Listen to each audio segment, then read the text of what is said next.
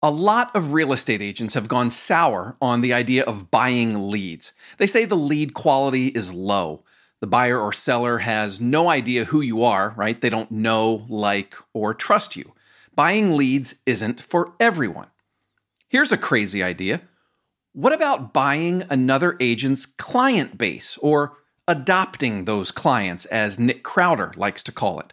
Nick acquired another agent's client base back in 2010, and it made an instant impact on his business. Initially, it was huge because when I started doing this, I was 4 years in the business, and we were doing around 8 to 12 million in sales a year. And adopting those clients, it was, when I teach this, I say it's a way to exponentially grow by referral. And that's what happened. Nick quickly learned that all the friction you get when buying leads, they don't know you, like you, trust you, can be eliminated with a handoff of clients from one agent to the other. So how does it work? We're in the middle of a 2-part series answering that exact question.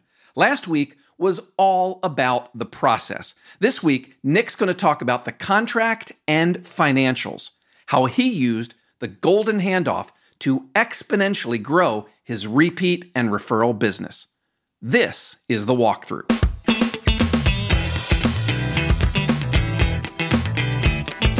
Hi there, how are you? My name's Matt McGee. I'm the managing editor of HomeLight's Agent Resource Center. Welcome to The Walkthrough. This is a weekly podcast. New episodes come out every Monday. This is the show where you'll learn what's working right now from the best real estate agents and industry experts in the country.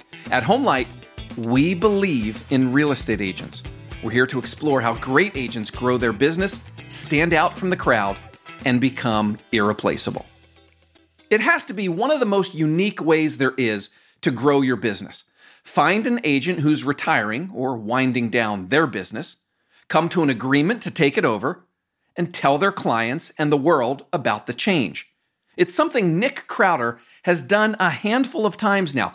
He literally wrote the book on this. It's called The Golden Handoff. Nick is the team lead for City and State Real Estate. They're a small team of 5 based in Portland, Oregon. He got into real estate in 2006, formed the team in 2007, and then bought his first book of business from another agent in 2010. Now, within the last year, Nick's team decided to focus on commercial real estate. They sold their residential business to another Portland company called Works Real Estate. So Nick has now been on both sides of this golden handoff, the buying side and the selling side.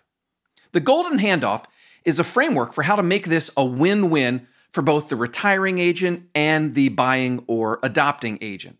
Last week, in part 1 of this series, Nick and I talked about how the handoff works. Here's a reminder of what you heard, or a bit of what you missed. So there's a very specific process that we use that works really well. And it's not complicated, but you want to do it in order. Once you've got your adopting and retiring agent have met up, they want to work together. They've looked at the database, they've looked at their marketing plans, they've signed a contract to work together. Then the next step is that I ask the retiring agent, hey, your top people, your A+ people, I want you to call them and just let them know personally. Last week was all about that process, how to take over someone's business without losing their clients. And not only that, but also what to say. Nick shared a bunch of scripts and dialogues that you can use along the way. One of the key elements of the handoff is that the retiring agent has to endorse the buying or adopting agent. That endorsement, that referral, is what encourages the clients to stick with their new agent. Today, in part 2, we're going to talk about the contract and the financials. Nick's going to share what all should be written into the contract, the 3 possible levels of activity for the retiring agent after the handoff happens, and why he recommends a 3-year referral agreement instead of a lump sum purchase. Now, if you missed part 1, I think you'll be okay to keep listening now to part 2. There might be a reference here or there that may not immediately make sense, but I think it'll be okay. But do go back and listen to part 1 later if you are listening to this episode first, okay? I think it'll make a lot of sense that way. With all that said, let's dive into part 2 with Nick Crowder. Today, we're talking all about the contract and financials. And the first step in writing the contract is knowing exactly what you're buying.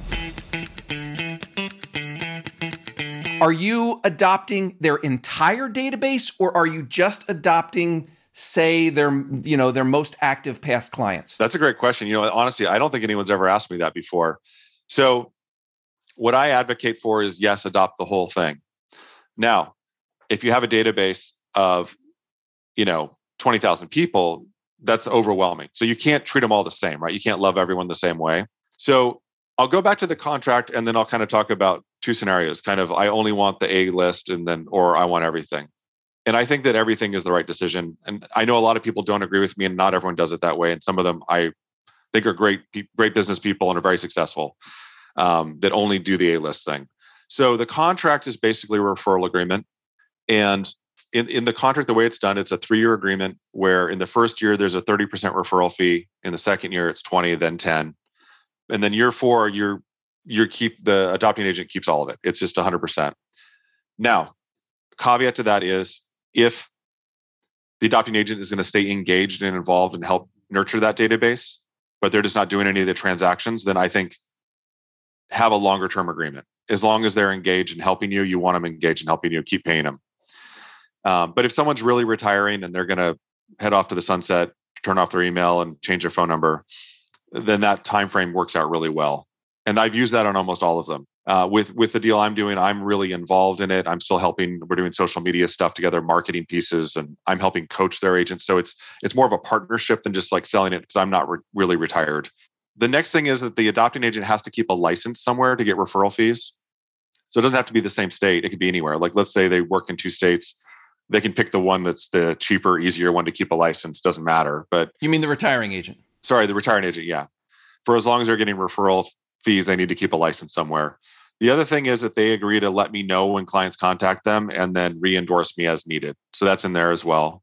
Now, the adopting agent is agreeing that for the life of this contract, they're going to keep their business running, licensed. They're going to keep marketing to those people, and they're going to, stay in touch with them and honor the agreement for as long as, whatever. If it's a 3-year deal, then you have to commit for that 3 years that you're going to engage with these adopted clients as best you can. And the way that I do that is, I think you take that marketing plan and you make that part of the contract. So it's one thing to say, hey, I promise to stay in touch with your people and market to them. And it's a different thing to say, I will call them twice a year. They'll be invited to one educational event and one fun client event a year. We will email them market updates monthly, and we will send them our newsletter monthly, quarterly, semi-annually, once a year, whatever it is. So have that agreement of exactly what they're doing in there. I think that's a really good practice to do that. Now, to get back to your question of, do you want the A list or everything? So I had it happen once where I took over a database of about, I want to say 300 or 400 people. And as we started calling through it, I realized that half of those people had no idea who that agent was, because they were part of a door knocking farm.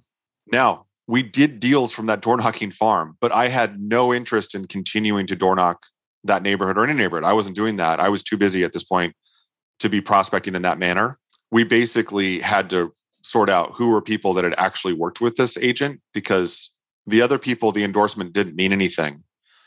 And that agent had never called these people. She always just showed up with like a little neighborhood, market report newsletter every couple months. And some of those people remembered her, but a lot of people I called had no idea why I was calling, because they didn't have a relationship. She was just the lady that would like leave the marketing flyer on their door.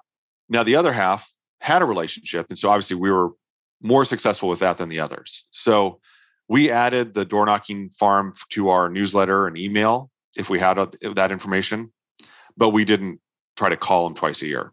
In that same manner, you have your A list, and maybe you've got your B and C that maybe you've got 200 A, B clients, and you've got 2,000 that are just in there.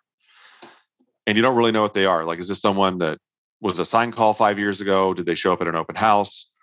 There's a lot of people in there that you might have no idea what they're doing or when they're going to do it. But I don't think it hurts to stay engaged. You just have to manage how you're staying engaged so that you're not overcommitting. Because no one's going to want to call 2,000 people a year. You talked about putting into the agreement, like how many emails and calls and how often it's going to happen. In the agreement, do you also spell out, and what is your opinion? Are you getting their website, their domain name, other marketing assets, or is it just the database? I mean, it can be a lot. If someone has a team, you might be taking on their staff. You might be buying a building or leasing the space they have. You might be taking over advertisements, including websites. You might be buying phone numbers. I know some people that have been very successful doing that in areas, especially retirement areas. In second home markets, sometimes having the phone number is a huge, huge asset because you've got your magnet on, 1,000 fridges in a subdivision, and that you're kind of, if you own that subdivision, there's a lot of value in those things. So in the book, The Golden Handoff, there's a whole chapter on the contract, and there's all those other things other than the database that you need to consider. So lockboxes, signs, are you buying a brand of a team or a brand of a brokerage? Is it just their client list and their name?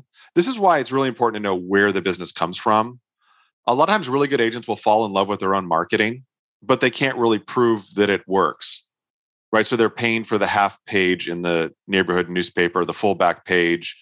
They're doing all of these Google AdWords and they're doing social media stuff. But when you ask them where their business comes from, it's like, oh, we do an annual client party and we get 80% of our referrals from that. It's like, okay, well, let's keep doing that. But maybe all this advertising and all this other stuff you're doing, they get you 2 deals a year is probably not worth continuing. So that's why I think knowing where your business comes from is so valuable. And yes, I mean, depending on how big it is, it could be a lot more. There could be a lot more assets you're buying, and maybe those things you're not buying those on referral. You're just writing a check to buy. The obvious one is like lockboxes, signs, stuff like that. Where it gets trickier is if they've got, if you're growing your business and they've got a great team, you might really need that staff to be able to take it on, unless you already have the capacity to grow that much. So there's definitely more than just the database. It depends on who the retiring agent is and kind of how they operate and how big their business is. I think one of the most important things, and you kind of spell this out in the book as well, that should be spelled out in the agreement is exactly what level of involvement the retiring agent will have after the handoff. Yeah. There's like, 3 or 4 different buckets that could fall into? Yeah, there's 3 levels I define. And the first one is totally done. This is, I'm moving to Florida. I'm throwing my phone in the ocean. Don't ever email me. And that's okay. You just need to know if I've got any questions or needs that I need to clarify as the adopting agent, you need to do it up front, right? You don't want to plan to keep calling and bugging them in the future. The second one is the consultant, where they maybe do some initial calls, they do some, verifying motivation levels, getting some details, and then hand it off to the adopting agent to actually go do the contract, do the photos, write the offer, show the houses, all that. And then a delegator, that's the most involved level where I'm kind of at that level with our residential database. I'm still very involved, checking in on it, helping out.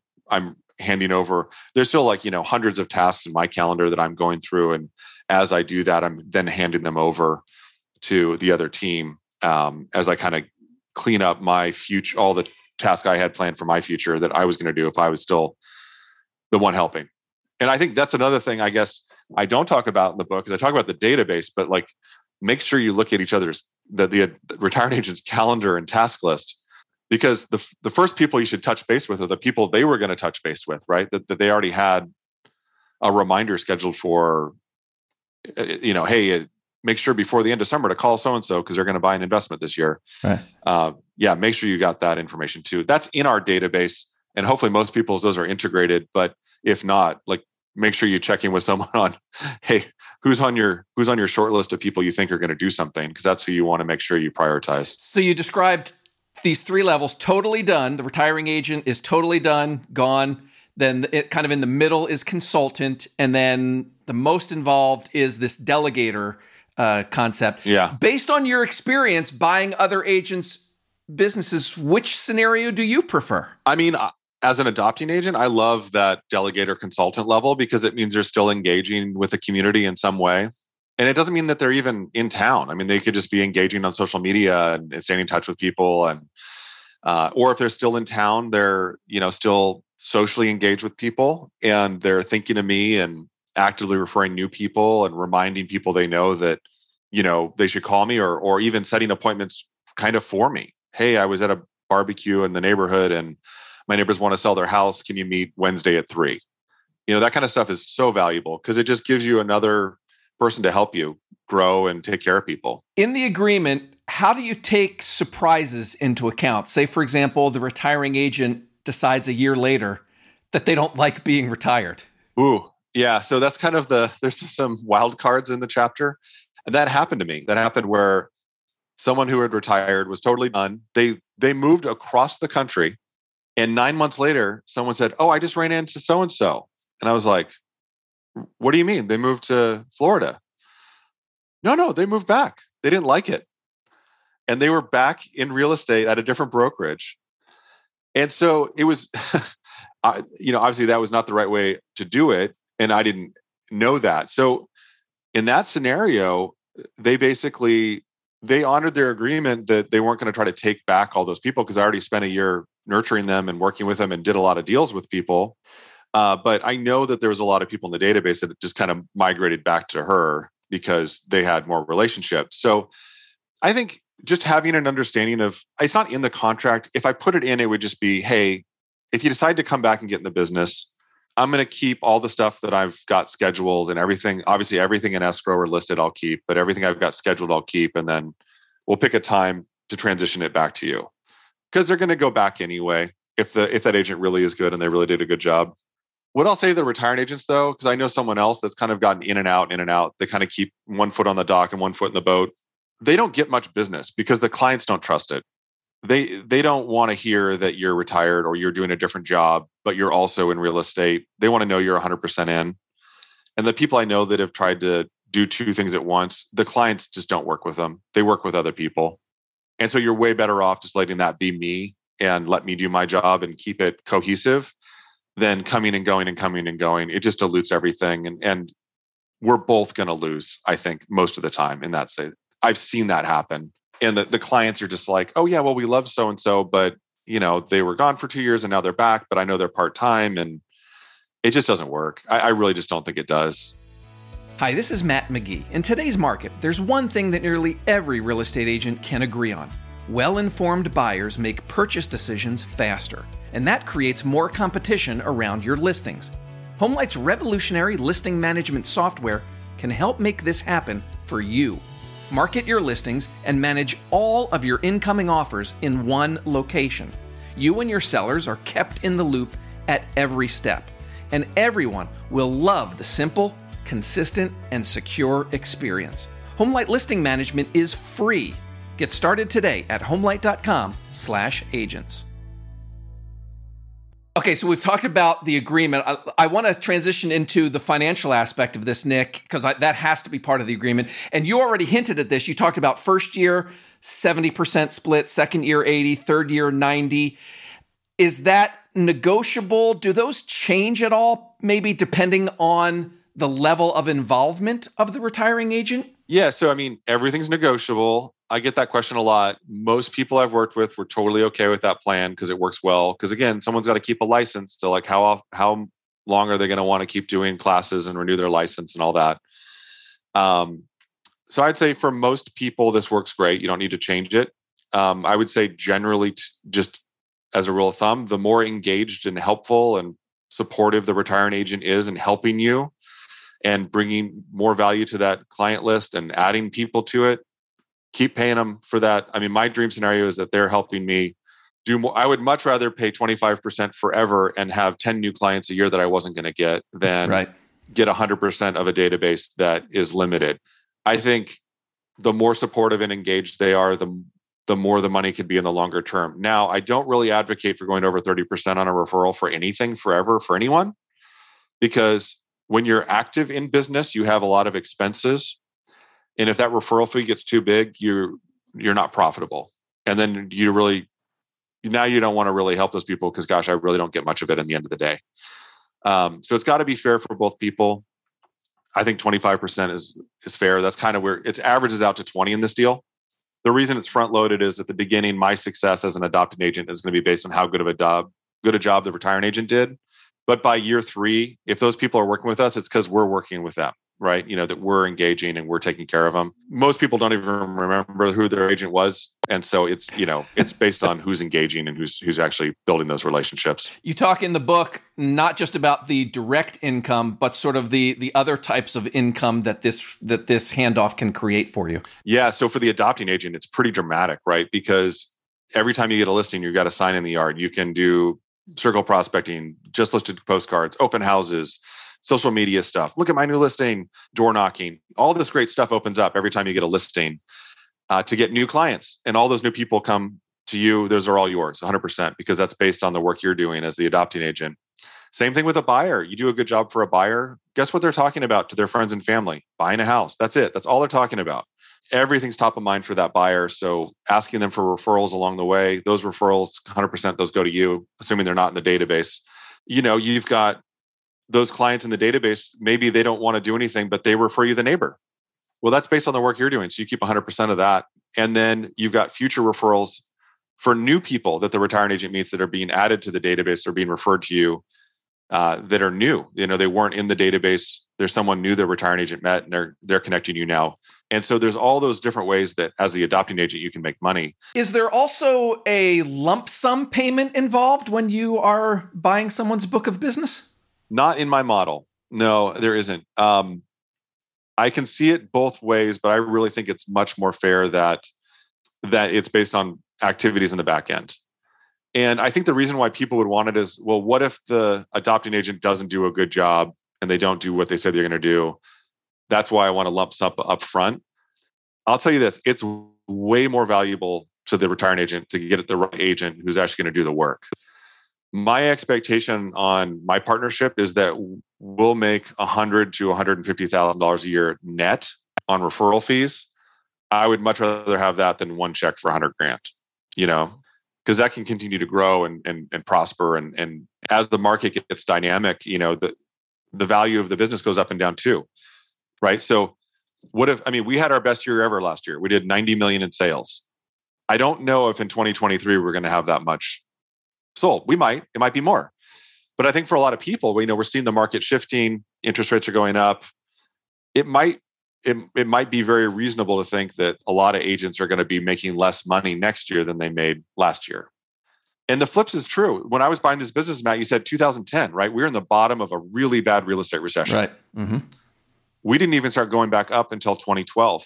I had a list of sellers that wanted to work with me, that liked me, that agreed with my CMAs, but they couldn't sell because guess what? They were underwater. And so a lot of the businesses I took over became more valuable over time, and potentially they could become less valuable. And that's not based on someone doing a good or bad job. It's just the market dynamics. We don't control that. Our job is to interpret it and help people operate within the reality of the market, but we don't control it. And so that's another reason why I think it's really tough to value an individual agent's business. One last question on the financial aspect. You describe this as and I love this phrase, get rich slow over time scheme. It's not get rich quick. What do you mean by that? It's kind of like I mentioned earlier, there's when I was at a bigger firm and there was I was in the top 1, 2, or 3, and one of the other guys that was always in the top 1, 2, or 3 ran almost a prospecting marketing business, and mine was all referral. Well, the get rich quick scheme is, okay, I'm going to spend a boatload of money and I'm going to call 100 people a day until I get 10 new listings, and I'm going to make $100,000 this month. The get rich slow scheme that I talk about is building relationships over time. So in exchange for not having to cold call people that don't know you and market prospect really hard and try to sell yourself all the time, you can build relationships with people that don't need you today in the anticipation that, hey, when they need to do something or they have a friend or family member that does, that they'll refer you. And so it's just a different approach to running a business. And you've got to make sure if you do this or if you're selling your business that you both have the expectation. It's not like if you have a database of 300 people, they're all going to move this year, right? And so if you have a database of 300 people and 20 of those people move this, or say 30 of them move, and your adopting agent is able to help 20 of them, I would say that's a huge success. But it really comes down to setting expectations that this isn't a list of clients that need to sell this week, right? This is a list of people that are probably going to do something in the next 10 years. And if you just stay in touch with them and provide value, you're going to have a really great experience as a broker, getting to help people, getting to do your job and not have to cold call or not have to sell yourself all the time. You can just put on your realtor hat and do your realtor thing and focus on that as opposed to prospecting, which is a very different thing. I think most people get out of real estate because they realize that you need to at some level prospect and market and engage with people. It's a lot more fun to do it with people that you like and that know you and trust you and want to talk to you. How much of your business in a typical year when you were still in residential was coming from clients that you adopted or acquired from a retiring agent? Oh man. Well, so I'll say this, like initially it was huge because when I started doing this, I was 4 years in the business and we were doing around 8 to 12 million in sales a year. And adopting those clients, I mean, it was, when I teach this, I say it's a way to exponentially grow by referral. And that's what happened. Because back then I didn't have 22,000 people in a database. I mean, I had 150, right? And so for me to call my client list wasn't that big of a deal. I would just start at the top and work my way to the bottom. And, 2 weeks in, I talked to everyone. But then all of a sudden, so that first database, that was 300 people. So I would bet that by the time we adopted Renee's database, which was 2010, I bet it doubled our business. That's fantastic. And I think we went from probably doing 8 to 12 to over 20 million in sales because, we were consistently working with those people. And here's the other thing. It's really cool to see this now. There's a woman named Darby Britton at Works, she's kind of the lead agent for all of our clients that they're caring for. And I asked her, because this has been my experience when I've been the agent that now is in charge, is that when I reach out to those adopted clients and I'm setting appointments with them, I am almost never competing with another agent. I mean, let that sink in. You're not like showing up at a listing appointment and there's 2 BMWs and 2 Mercedes parked out front and they're all like doing their pitch and right. Almost all of the time it's like, hey, if so-and-so said you're great and you can show up on time and I believe that you're going to do a good job, we're good. We'll just work with you. That's got to be a great feeling if you adopt a retiring agent's clients and that handoff is like so strong that the clients totally trust you as their new agent, right from day one. Great stuff, Nick. Thank you so much. Hey, reminder here, you have heard a lot of scripts and dialogues, emails and such over these 2 episodes. We also talked a lot about the contracts and those things. A lot of that comes from Nick's book, of course, The Golden Handoff, but there's even more, he tells me, on the Golden Handoff website, and you can access all of that when you register there. Go to goldenhandoff.com. Just combine the 2 words, no hyphens or anything. goldenhandoff.com. I'll link to the site in today's show notes. Let's do our takeaways segment for episode 92. This was part 2 with Nick Crowder on how to buy or sell a retiring agent's business. And again, just like last week, I'm going to mainly come at this from the angle that you are the buying or adopting agent. All right. Takeaway number 1, Nick's framework calls for a 3-year agreement between you and the retiring agent. It's basically a referral agreement with a 70-30 split in year 1. You get 70%. The retiring agent gets 30%. Then 80-20 in year 2 and 90-10 in the 3rd year. Takeaway number 2, Nick recommends you stick with that referral arrangement in lieu of a lump sum purchase for a couple reasons. Number 1, in a dynamic real estate market, it can be very difficult to put a value on another agent's business. And number 2, on the retiring agent's side, 3 years of referrals could be more valuable than a single payment. Takeaway number 3, the contract should be very specific about the retiring agent's activity after the handoff happens. Nick says there are 3 common levels. The first is he called totally done, where the retiring agent basically disappears, right? They throw their phone away, they're gone, you're never going to hear from them again.